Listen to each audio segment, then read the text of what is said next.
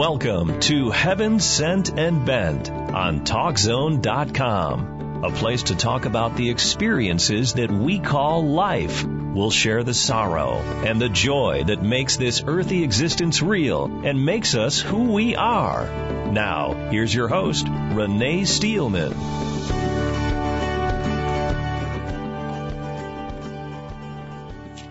Welcome. Thank you for joining me today, everyone.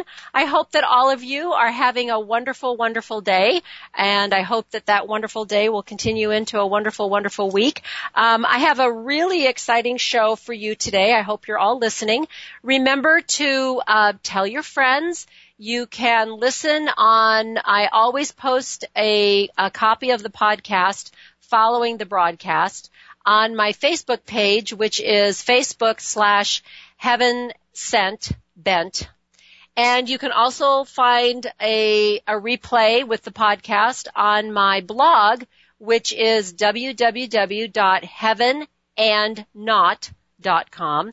So, you can hear this podcast another time. You can also go back and listen to previous podcasts and stories that I've shared with you on the blog.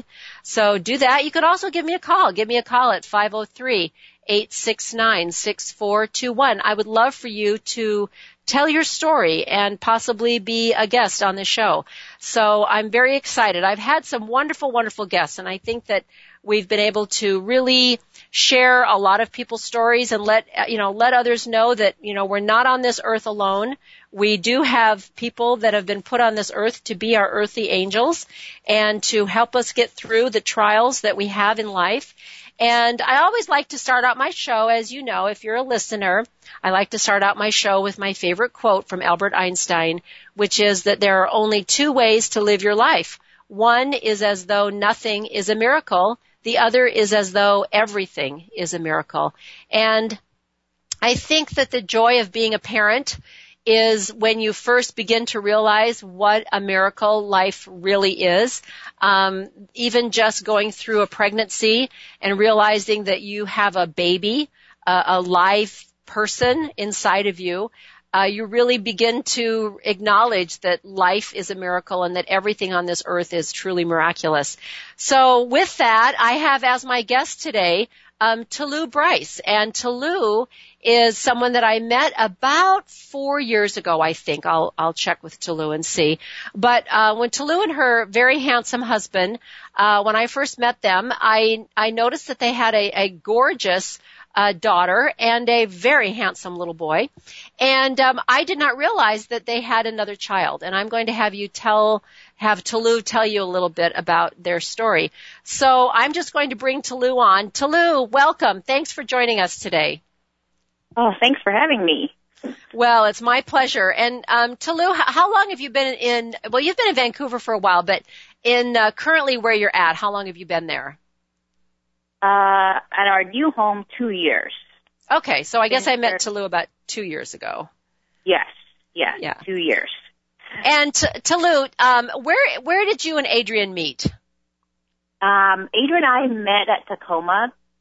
I used to live at Columbia, Missouri, and then I moved down here to finish my high school to live with my uncle that lived at Tacoma. So my uncle was a member, and I wasn't a member of the Church of Jesus Christ of Latter-day Saints, and I started going to the youth up there, and Adrian was on his mission at Guatemala at the time, and that's how we met. When he came back from his mission, it was at the church at Tacoma.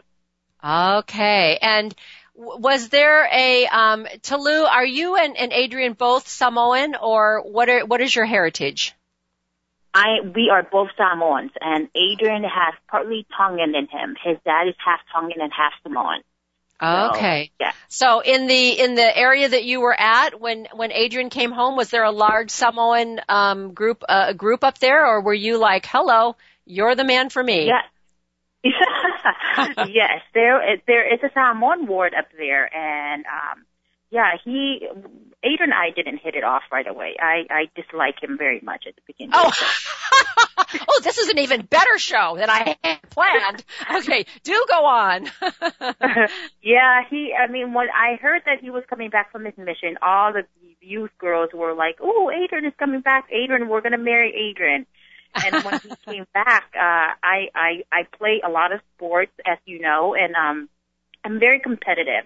And him and we met at a volleyball game, and he started making fun of me. So yeah, we didn't hit it off right away. I should just say that I dislike him a lot. So yeah.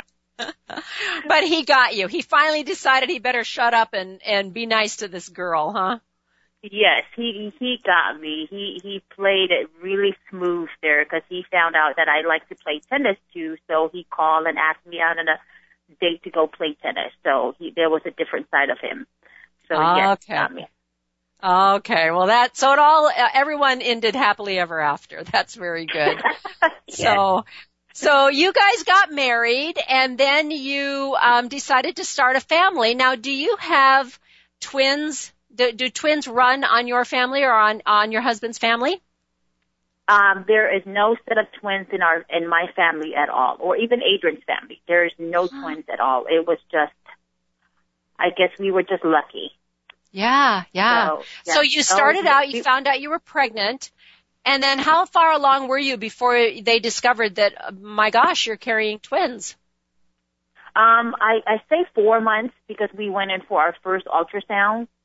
And I remember it very well when I lay on the bed for them to do the ultrasound, and 4 to 5 months. And when the lady looked at me, and she actually was a guy, and he said, "You guys are having twins." And Adrian and I laughed because all we wanted to know was the sex of the baby. What are we having, a girl or a boy? And he just said, "You guys are having twins," and we just laughed it off. And we're like, "Chef, you're right. Let's. Your camera is broken. Let's redo that." Yeah. So yeah, once you say, "No, really, you guys are having twins," and we were just shocked, and then everything else just, went down from there, so. Okay, so they could tell right away that the twins were conjoined? Yes, as soon as, when he said, "You guys are having twins," and then everything got quiet. He wouldn't tell us anymore, and he said, "We're going to have to move you to a different room." And then we knew right away something was not right. And then we kept asking, but he wouldn't tell us anything until the doctor came in. And then that's when we moved into a different room. And then that's when the doctor said, I don't remember the doctor because we were just shocked of having twins. And then when he told us that they're conjoined, it was just, we were both shocked and just, you're kidding, right? That was my thought in my head, is just, there's no way. Yeah. There's no way that this could happen to me. Yeah. Right. So do you know, I mean, I'm not sure if you're familiar with all of the medical mumbo jumbo, but at what point, if an egg is separating, and because these are maternal twins, so this egg is separating, at 20 weeks or whenever you guys went in, that egg should have been completely separated by, do you know how far along that egg should it have been pretty much into the cellular separation point?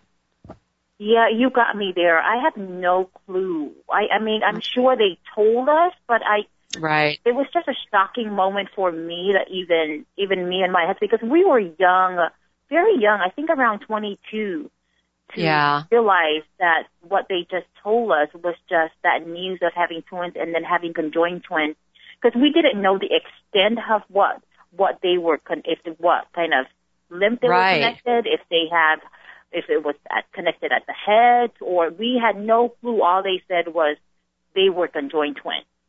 Okay. And then they were like, "You guys really have to go back to your doctor and think about everything," and then referred us to a specialist. Oh, I couldn't tell you there.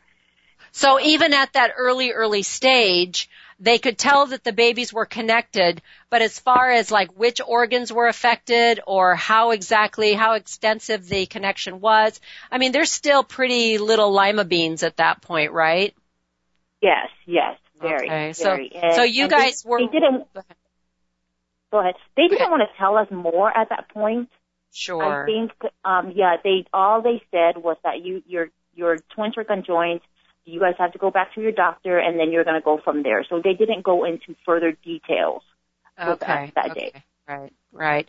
So you're sent on your merry way, and you're referred to a specialist, and then I'm sure that your medical treatments began immediately. I'm sure the doctors wanted to see you how often? Weekly, once a month? How often did you have to start going to the doctor? I had to go to the doctor once a week. Okay. I had to see the specialist once a week, and I was put on bed rest right away. There was Really? no walking.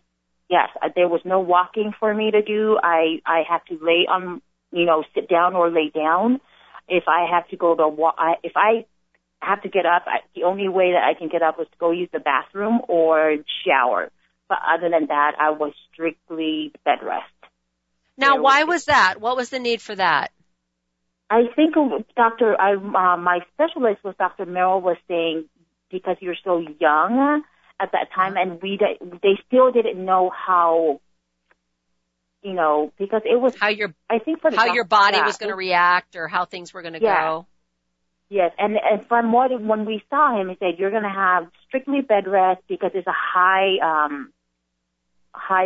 risk pregnancy. Oh, I see. Yeah, it was a high risk pregnancy for me. So it was all you have to do is just eat. So yeah, there I go. Oh. And like you say, here's coming from someone who volleyball, runs, plays tennis, you're very active, and now you're being told don't move for 9 months. Yeah. Yes, for the next 5 months at least. Yeah. Yes, it was hard. But then in my head, I was thinking that I have to do everything that I can at that time in order to for these girls to come in this world safely. So if I have to do my part, that was my mentality at that time. I didn't care about how much weight I gain. It's just I have to do my part to make sure that they arrive safely. So that's where we're at. Yeah. So the sacrifice, I don't think that the world even understands that as a mother, from the moment that you're pregnant, the sacrifice begins. You're sacrificing your desire to stay up all night. You need to get sleep. You're sacrificing your favorite foods because you need to eat healthy and that maternal willingness to, I know I watch my daughter now and I remember as a mother, and you hear stories of people that went through times of lack of food. Mothers will give their food to their children and then not eat themselves.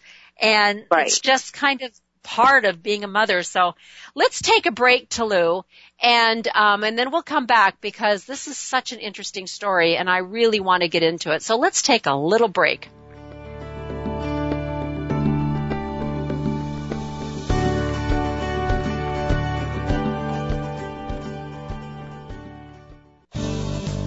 Now back to Renee Steelman for more Heaven Sent and Bent on TalkZone.com.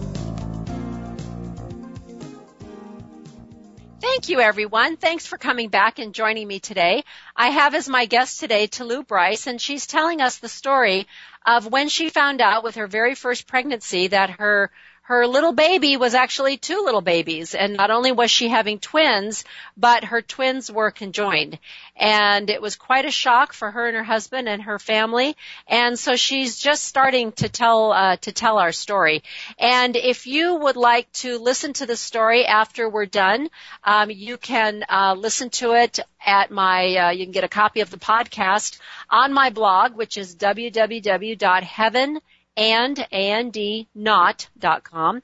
I will be posting the podcast there. I also post it on my Facebook page, which is Facebook.com/HeavenSentBent.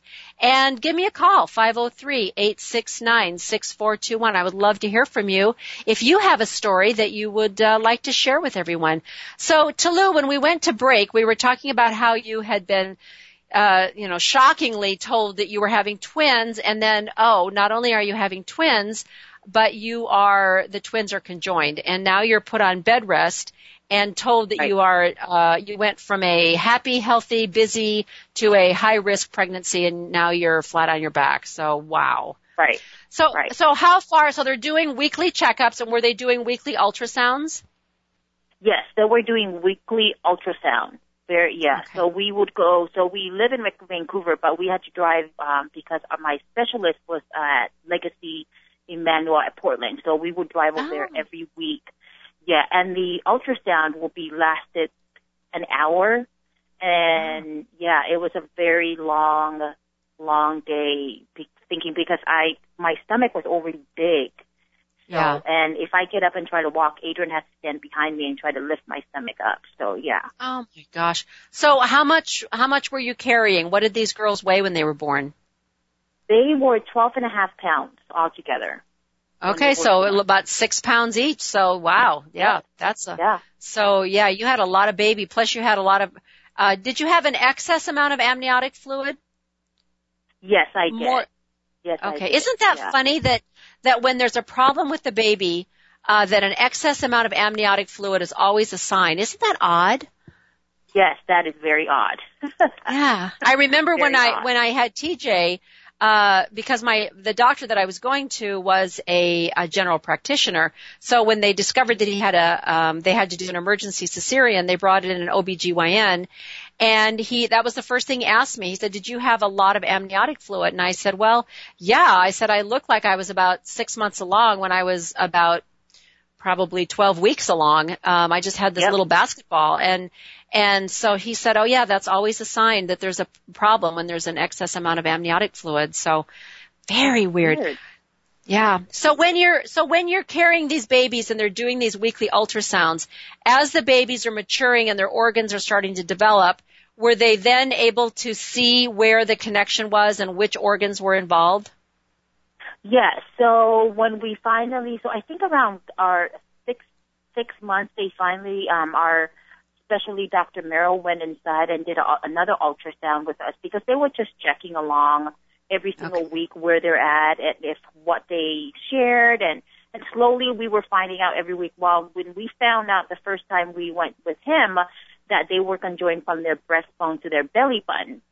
And then they each have their 2 heads, 2 arms, 2 of everything, which was great. And that just, I think, calmed us down, even though the situation was still hard for us. But the only thing that they shared was their liver, and they didn't know how bigger the liver was. So everything was, they were going in it blind, but not fully, but because they, they knew that that's all that they shared. But I think around 7 months, that's when they found out because of the way their chest bone was growing that Shayla has heart problems.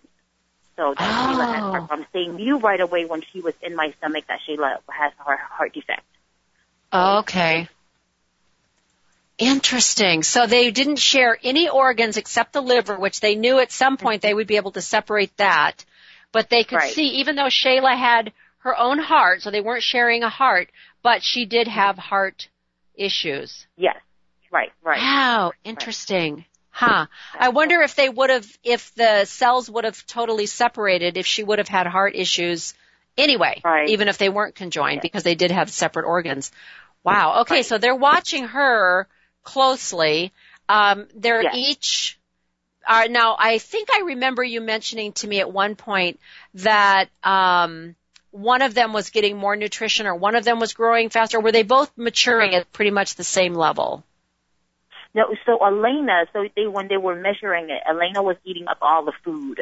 And so she was getting all the nutrition, and she was doing all the work for the 2 of them. For Shayla, too. So she was eating, and, because Shayla wasn't eating that much, but Elena was getting all of it while she was in my stomach. But she was also working hard for the 2 of them. So really? It's pretty interesting. Yes. Wow, that's interesting that their blood supplies were connected then. Right? Yes. Okay. From what I understood was that my umbilical cord was bigger than they expected. So that was very interesting to them. So. Yeah. Wow. Isn't that interesting? Whenever you talk about trials or adversity, people often will use the analogy of steel, how steel has to be heated up and and, pounded. And in order to make steel strong, it has to go through a lot of processing. It has to be beat up and melted down and reheated and cooled down and reheated. And so it kind of follows that whole thing about, how Elena was working hard for the two of them. And then because she was working so hard, she was getting stronger and stronger. And she was already there for her little sister. That's so cool. Wow. So, okay, so were you able to carry the girls to full term then?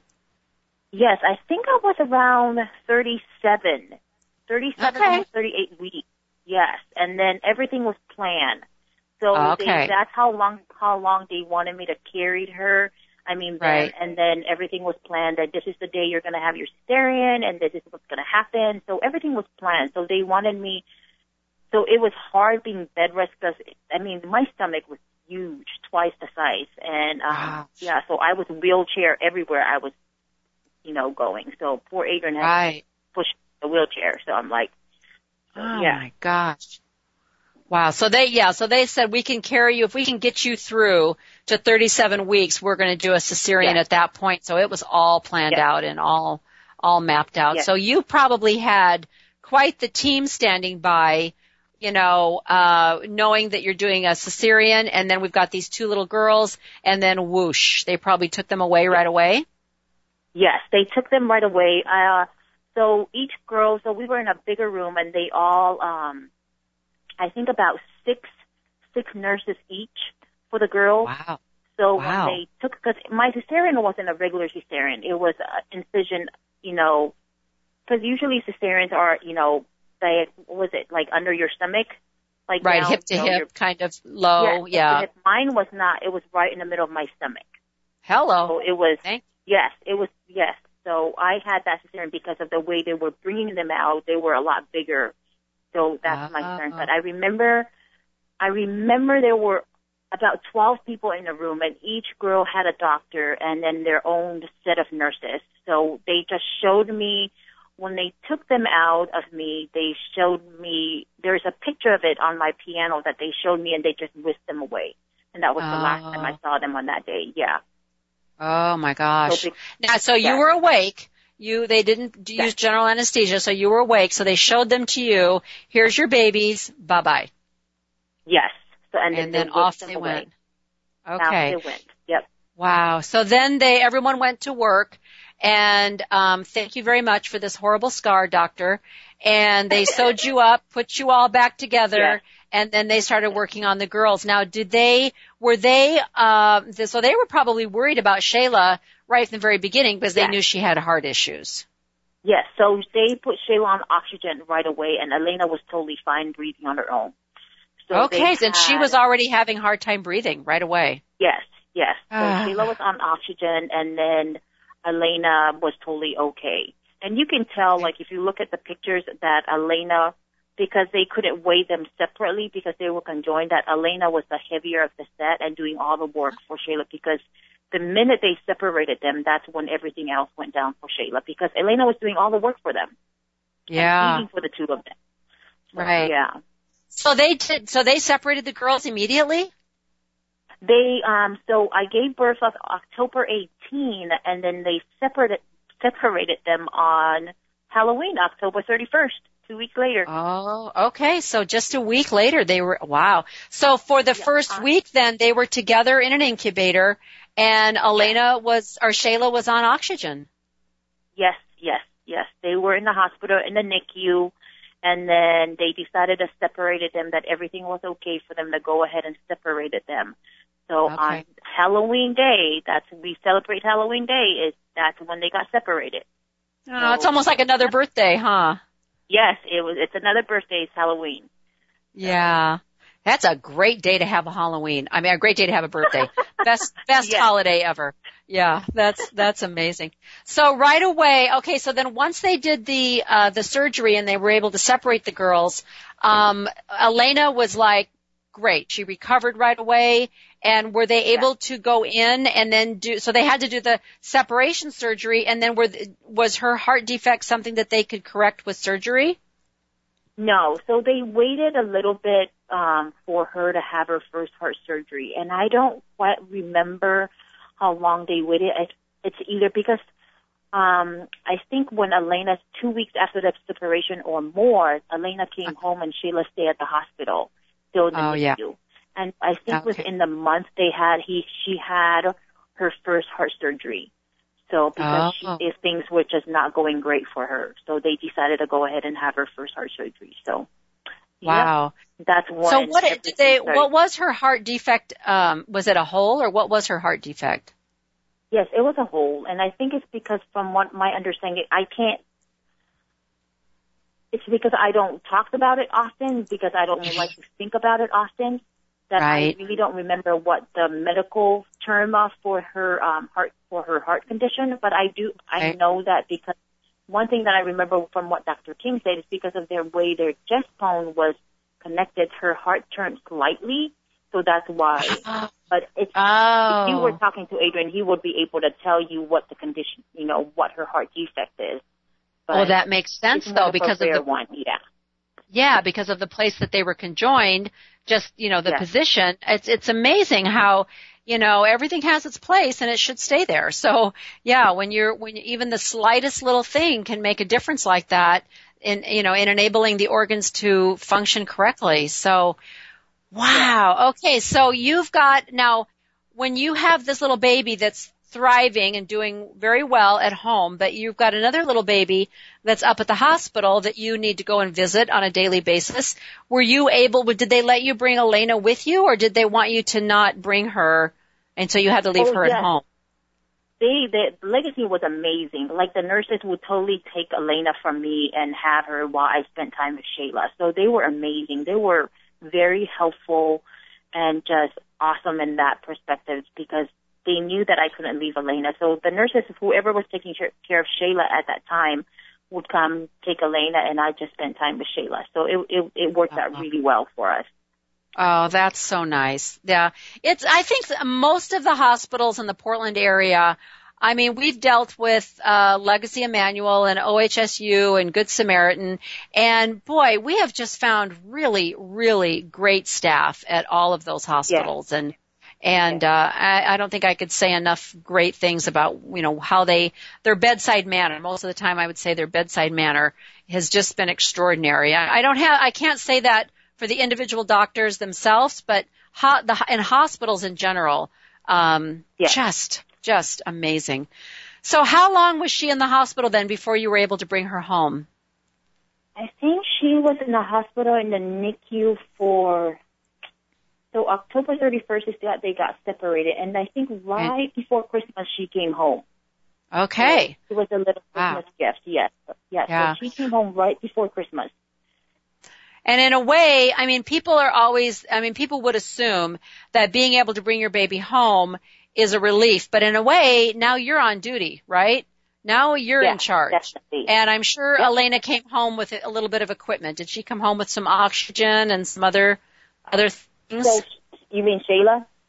I mean Shayla, yeah. Shayla came home with a feeding tube and oxygen. So, she came home with that. So right from the very beginning, she was not able to nurse or be bottle fed. She came home with the feeding tube?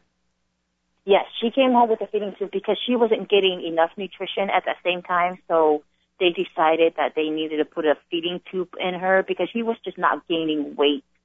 So, she came home with a feeding tube. And we just, Did she eat orally at all? Did she take a bottle at all? She used to take a bottle, but she was working so hard trying to feed herself from the bottle that because of how weak her heart was, and she was just not able to keep it down. So she was throwing up at the same time, like having that acid reflux. So she was, like, the minute we feed her, and then she'll throw up. So they went and then did that surgery where they tied up where she can't throw up anymore, and they decided to put a feeding tube in for her to get her nutrition. So. Oh, wow. That's a bottle there for.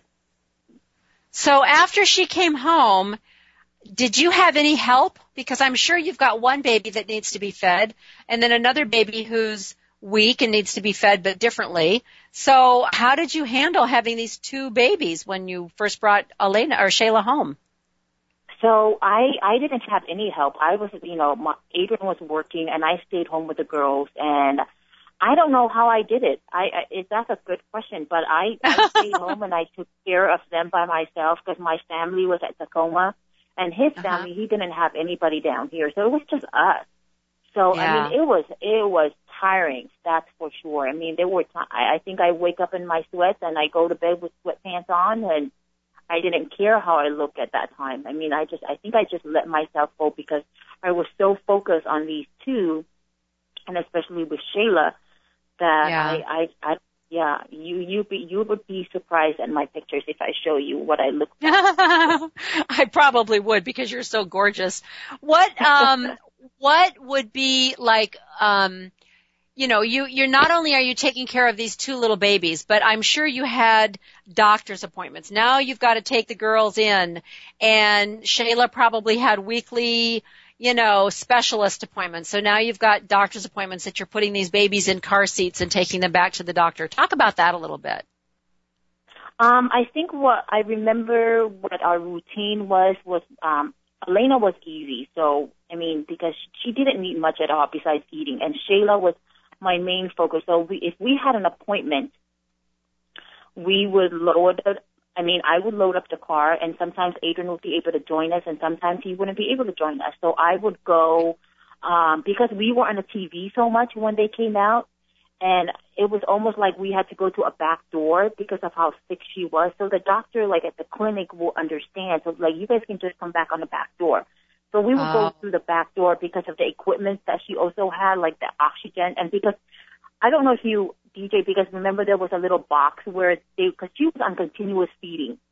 So it wasn't like, we'll feed you now. Okay. Yes, that little machine. Okay. So, and I had so much stuff with me that we had to go through the back, and they were very helpful with that. So the nurse would just come out and take us in, and, it was for regular routines. And then for Shayla, we always had to go to Portland for her visit because of the heart doctor. Dr. King was only practicing out at Legacy at that time. Oh, so okay. It was a trying. Yeah, I mean, it was hard. I don't remember how I managed it, but I did it. Right, but right. Definitely, it was hard. But, it was the equipment, the oxygen, because they didn't have, the stuff right now is so well, advanced that if you look at the stuff was advanced back then, but now you're like, wow. I used to get a big bottle of oxygen, and then the feeding tube, stuff, and now it's just this little box they have, so. Yeah, I mean, that's so true. That's so true. They've come along with technology and even medical treatment. I remember when TJ was born, your girls were born in 2000. And like you say, having a set of conjoined twins born in Vancouver, Washington, you were a celebrity. So there was a lot of press coverage. And so you're a little bit like a star. So you kind of had to like hide out, go through the back door. That's interesting. Interesting. Yeah. Wow. So, but I mean, when our guy was born in 1985, the specialists that were up at OHSU who specialized in diaphragmatic hernias, they said, 5 years ago, we didn't know how to close this hole and correct this hernia. And so the technology and medical treatment and everything is continuing to progress just as everything else in the world is continuing to progress and get better. And like you say, when we had to do, nebulizer treatments, the machine that I had to carry around compared to what I have now for him is just this little tiny looks like about the size of a radio, a little tiny, compact radio. So things like that you don't take under consideration, and it makes a difference. It really makes a difference. So at what point did you begin to see that not only did Shayla have physical issues, but there was some developmental things going on? At what point did you start to become worried that developmentally she wasn't progressing? I think it was after her last heart surgery when she came home, she was fine, even though she had oxygen and other stuff. But she was developing slowly but surely. I can see her sitting up, but not quite where Elena is at. But then right after the other heart surgery that she went into, that's when everything went down for her, like completely, like, because she was on her back the whole time. Recovering was hard for her and longer for her. And then I think she was about six or 7 months at that time. And I knew that's when she couldn't, here you see Elena crawling and having fun. And I'm looking at Shayla. She's not doing any of that. All she was doing was laying on her back. And that's when my doctor was like, yeah, you guys got to think about having physical therapy for her or all these therapies. And I'm like, what's going on? And she's like, yeah, she's not moving along where you want her to be. And that's, right. Yeah, it was one of the heart surgery. I quite don't remember because there were so many surgeries that I can't pinpoint right. or give you the exact date. Right. When this all happened, but it was one of the heart surgery where everything went down, where yeah. she came home. Where we were thinking that they will fix everything, but then she right. ended up being more, held back where she was at. She came home not only with oxygen, the feeding tube, and then with a trach. So it was, yes. So they took the oxygen away, and then now she had a trach on her. So it was just like another step backwards for us. Yes. So, wow. Yeah.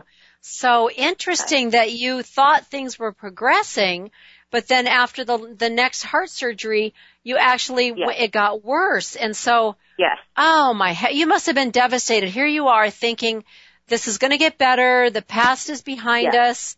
The worst is behind us. We're going to start progressing now and the future's looking bright. And then bam, here we go again. Bam. Yep. Yes. Wow. We're thinking, she got rid of the oxygen. Great. Yeah. Yeah. Oh, well, we got rid of the oxygen tanks, but she came home with a trach. And I'm just like, another machine. You just got rid of one thing and we came home with another thing. So, oh my gosh. Yeah. So finally, Elena's starting to walk and things are progressing. And give me a timeline then. So now let's say the twins are 2 or 3. Where are they at developmentally at this point? Say at like 3 years old. Yeah, so say Elena's 3 years old and Shayla's probably few months, her mentality, because she still wasn't able to do what Elena was doing. Okay. So, and that's when we started seeing all these therapies, and that's when the doctor's like, yeah, she's slow development delay. There's nothing wrong with her mentally, but it's because of how long she was being held back with all the surgeries she went through, and because most of the time when she was at the hospital, she was asleep. They would give her medicine to put her to sleep because they didn't want her heart to work too hard. Right. So she was asleep, and even when she's awake, she can't move. Right. So all she did was watch TV, Disney movies, and I was just sitting there. So her mentality at that point was, we knew it right away that,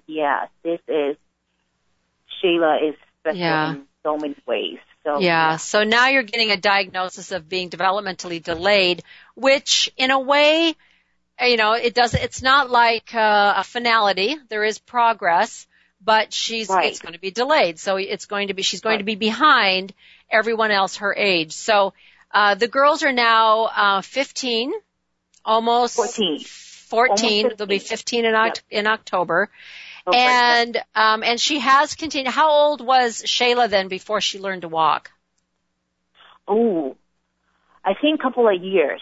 The funny thing that you got to know about Shayla is that she did everything in her own time. So if the doctor said, well, we have to work on her to get her trach out, like do practice breathing with her, close her trach, and then see if she breathe out her nose. On Easter Day, we had to admit her for something else. She had an infection.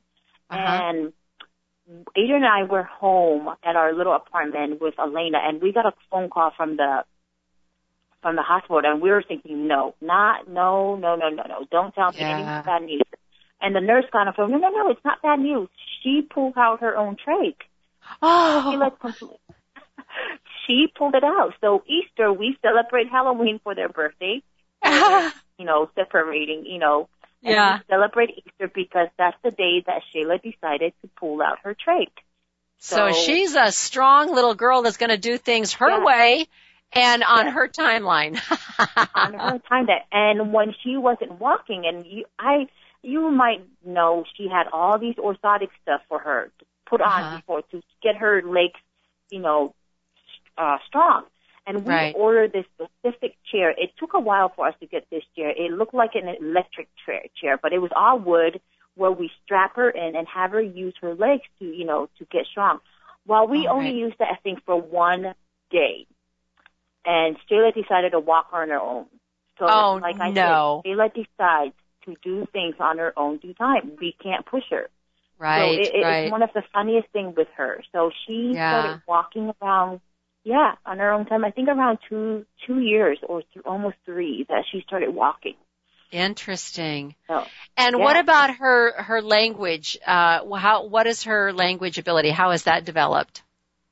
So right now she can't talk like we do, but there are words that she'll be able to communicate. So she can spell, she can do math in her head, and she talks if she wants something. Say I want a bottle of water, and I say, Shayla, go get me a bottle of water. She can't comprehend that. But if you tell her water, and then you point to her, she understands. So, okay, that's water. But she can't tell us in full sentence. Oh. So it's little words for her. So, we'll get, pieces and pieces now and then from her. Okay. Yes. So what would you say, now you've got, what would you say the most difficult part of her disability?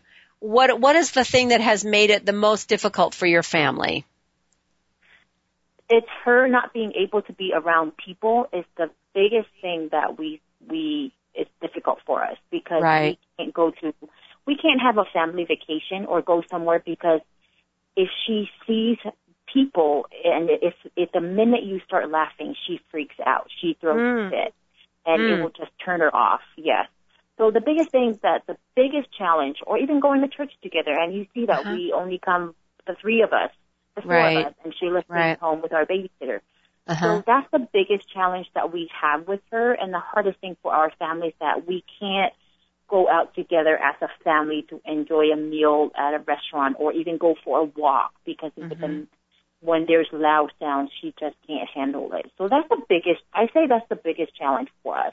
Yeah, and it seems like, it probably seems like one thing, but when people actually look at their lifestyle, like you say, just to go for a walk, when you've got a child with sensory issues, if a loud dog, goes by, or a loud car or a loud truck has to go by, or someone comes by on a bicycle, and I've been out with TJ, and I know because TJ's vision is questionable. We're not really sure where it's at, so he uses his hearing, and his hearing is like supersonic. So if we're walking along and it's fairly quiet, and then someone comes up behind us and goes, "Oh, hi, excuse me," he jumps like you totally snuck up on him and scared him to death, because he's listening so intently. So I can imagine that even if you said, well, it's fairly quiet on this trail, let's all go for a walk.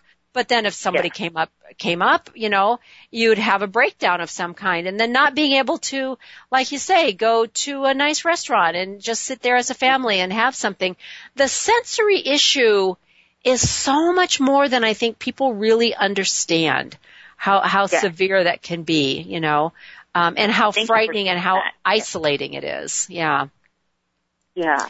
Because my family, she can't eat food like we eat because of all the sensory around her mouth. And my family does, my extended family, they don't understand that. And it's it's so much more than what you think it is. Trust me, it's a whole lot more. I'm not just making these things up just to not have you guys see Shayla, but she really can't handle, even Adrian, if we laugh in our own home, and she's been with us all her entire life, and if we laugh, she cries. Oh, the noise. She cries really hard, the noise, but she can handle somebody else laughing through the TV. She thinks it's funny, but when we actually laugh, it's too much for her. And when people ask that and they don't understand, I'm like, trust me, I'm not making this up. It's right. my child. Right. So you're exactly right. Yeah, yeah. And I think that it's something that I have found that seems to be a common thread between these kids that have sensory issues is the happy birthday song. I've talked to 2 or 3 people. We had it with our grandson, 2 of our grandchildren, and then this other friend that I have. When you go to sing the happy birthday song, these kids that have sensory issues put their hands over their ears. They start crying. Yes. There's something about that tune or everyone's singing in syncopation, that is just really uncomfortable for them. And I found it interesting when I started talking to other people, especially in the autism world. And that would be one of the things that was a common thread was the happy birthday song is not allowed. Nobody's allowed to sing it, But and so how, I know you mentioned that you have a sitter that, comes to the home so that you can go to church as a family. Has it been hard trying to find help? And I'm sure, in your case, you have to find someone that Shayla wants, not just you. Yeah. You don't, not who you approve. She has to approve this person. She has to approve. So when we were looking for a sitter to come watch her, and we were so lucky enough that Adrian's boss is Seventh-day Adventist, so they go to church Saturday and we go to church Sunday. So when we introduced her to Shayla, and the thing is, it's funny because the babysitter comes and sits in our front living room, and she'll never see Shayla. All she has to make sure is that Shayla is not going to open the door or open the garage. So Shayla sits in the back living room, and they don't even see each other. So as long as Shayla has the iPad, and Shayla's like, she will tell us who she wants. So our babysitter's name is Chelsea. So she'll say if it's a Saturday or Friday, and she'll say, Chelsea Sunday, I want Chelsea Sunday. So yes, you're so right. She has to pick who she wants for her to watch her. So her name is Chelsea. So every Sunday she'll come sit in the front room and just make sure that Shayla's not going to walk out, and Shayla sits in the back room, and they totally don't talk. Shayla will do her own thing, and Chelsea's up in the front doing her homework. So that's how it goes. So she's there to protect her, to make sure everything's safe, and in case of any kind of an emergency. But there's no interaction then how about how does she interact with your family? Does she have people she prefers?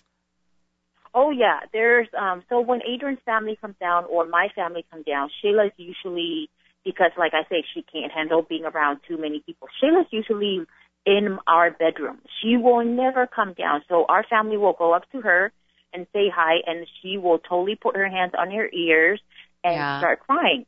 So, and they know that. It's like, just know that it's nothing against you. It's just the way she is. So they'll all go say hi.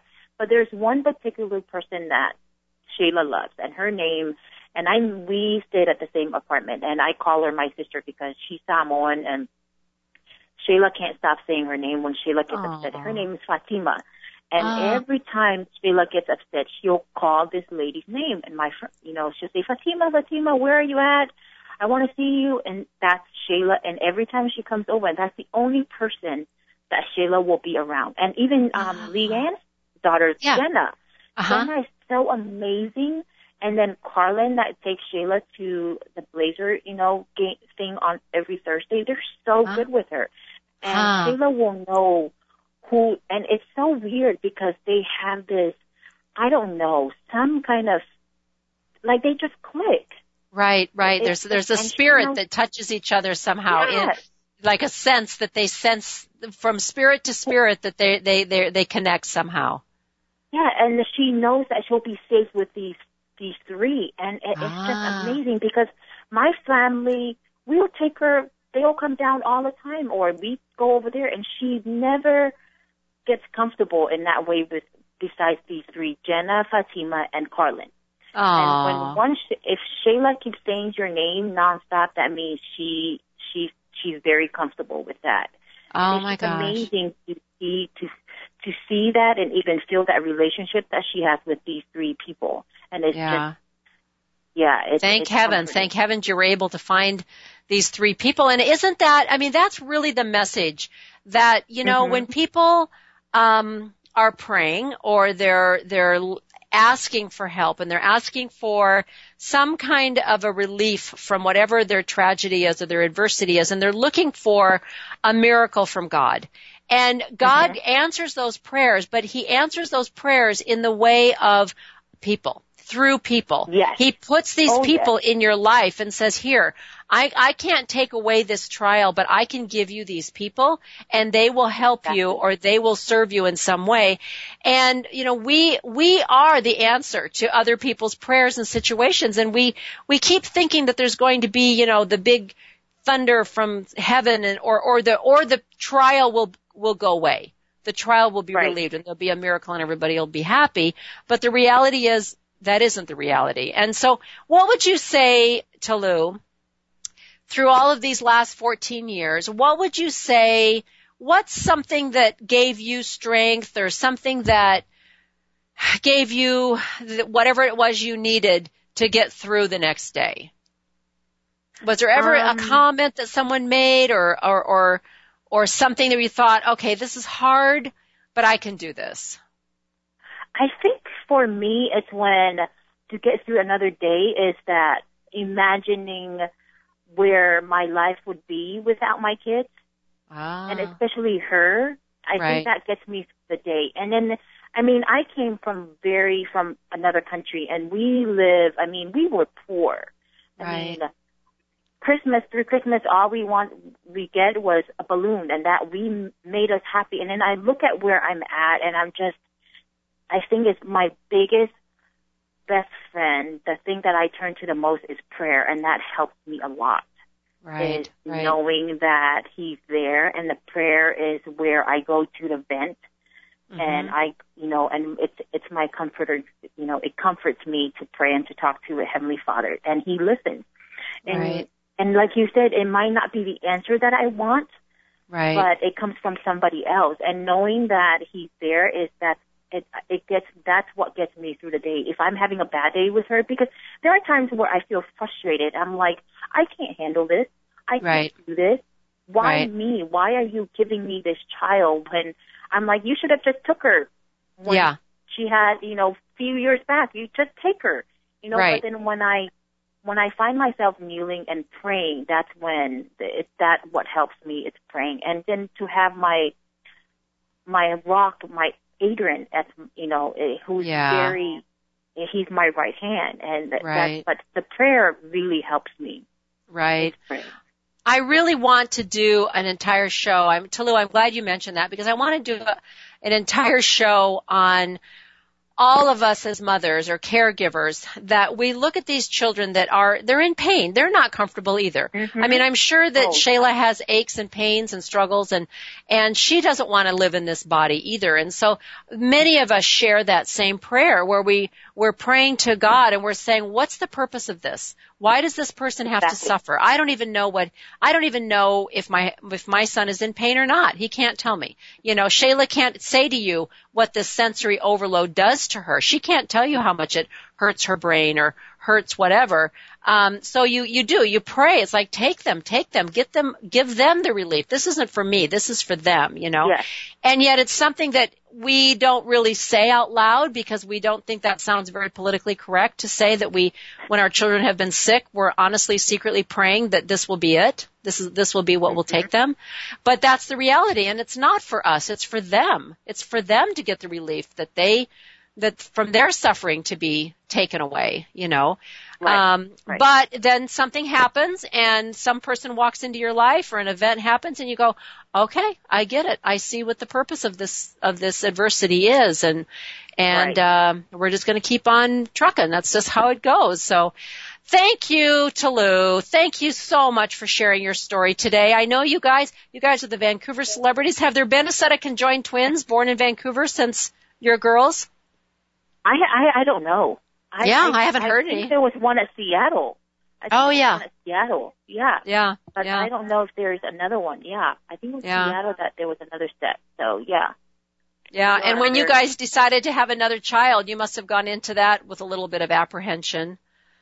I was totally, I think they were like almost 5 years apart. I was scared that it took me a while to go ahead and have another child, because I'm like, I don't know if I can do this. Because of Shayla. I don't know if I can. There's no way. So it took us a while to even consider having another child because of that. Yeah. It's so funny that you brought that up. Yes, totally. Yeah. Yeah, you're very brave. Thank you so much. I appreciate your words today, and I hope that Talu, by sharing her story, that she's helped, some of you find peace this day, and I appreciate it so much. Thanks a lot. We'll talk to you later, Talu. Okay, thank you. All righty. Bye-bye. So thanks for joining me today, everyone. I want to leave you with my other second favorite quote, which is from Mark Twain. I love Mark Twain's sense of humor, and doggone it, humor is what gets us through the adversity that we have. We all need to be able to laugh at situations. We need to be able to laugh at silly things that people say or silly comments that people make, and that's really what gets us through. So Mark Twain said, go to heaven for the climate, hell for the company. And I hope that you'll find some peace and that you'll find some company this day in whatever hell you have that you feel like you're going through on this earth, and that you'll know that there is a little bit of heaven on this earth, and that you'll find it and it'll get you through this week. So thanks for joining me today, and we'll talk next week. Bye-bye.